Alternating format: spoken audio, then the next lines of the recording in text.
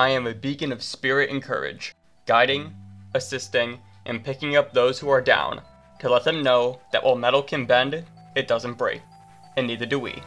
I am the Mettleist. Timing is everything, and it's also frustrating. It's an impossible science. Do you realize that had you been on time for work today, instead of being 10 minutes late, you would have been in a car accident? That's crazy to think about. What makes timing impossible is that every single person and every single event is operating upon its own frequency.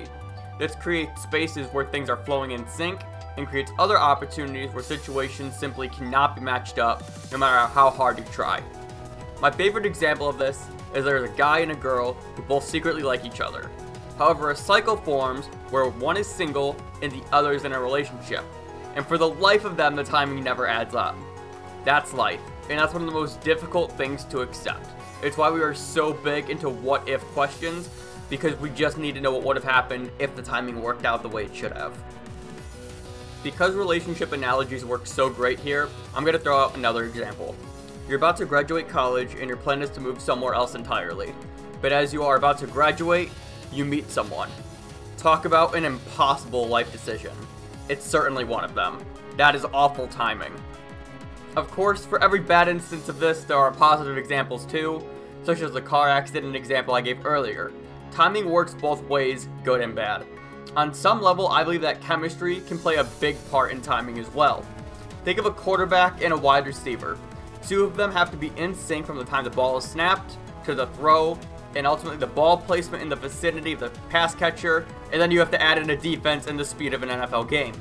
I recently watched a passing breakdown of Lamar Jackson versus the Arizona Cardinals. One of Jackson's throws was a laser beam over the middle of the field through two defenders that landed perfectly in the hands of Mark Andrews. Just what? If this pass is thrown half a second too early or too late, it's an interception. Timing, I'd argue, is one of the most important functions of our lives, and yet it doesn't matter whatsoever because we can't control it anyways, which makes it all the more frustrating. Timing is an incredibly matrixed out concept that is a complete contradiction of itself. Somehow we are all independently on our own wavelength, yet at the same time we are synced up with other people. It's mind-blowing when you get into the complexities of it. Ultimately though, timing is what it is, and all we're really left to do is throw our hands up and find ways to work through it, or cherish it when it's actually on our side. Thank you so much for checking out the podcast. If you enjoyed, be sure to subscribe, and you can also follow me on all social media platforms at The Mettleist.